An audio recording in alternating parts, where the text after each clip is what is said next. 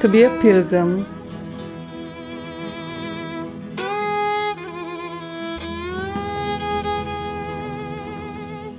Hi, my name's Rachel. I'm 24 years old and I come from Scotland, and I'm a member of the Emmanuel community, and as part of that community I've had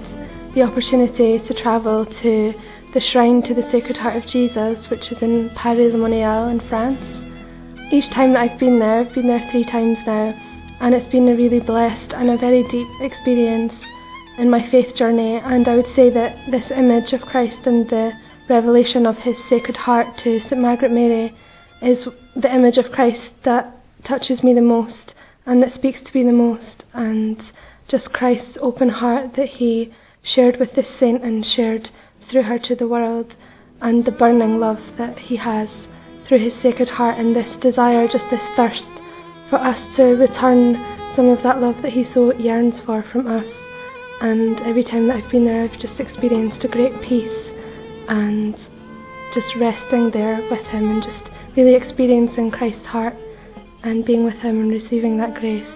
and just experiencing this intense love that Christ has for each of us and for his church.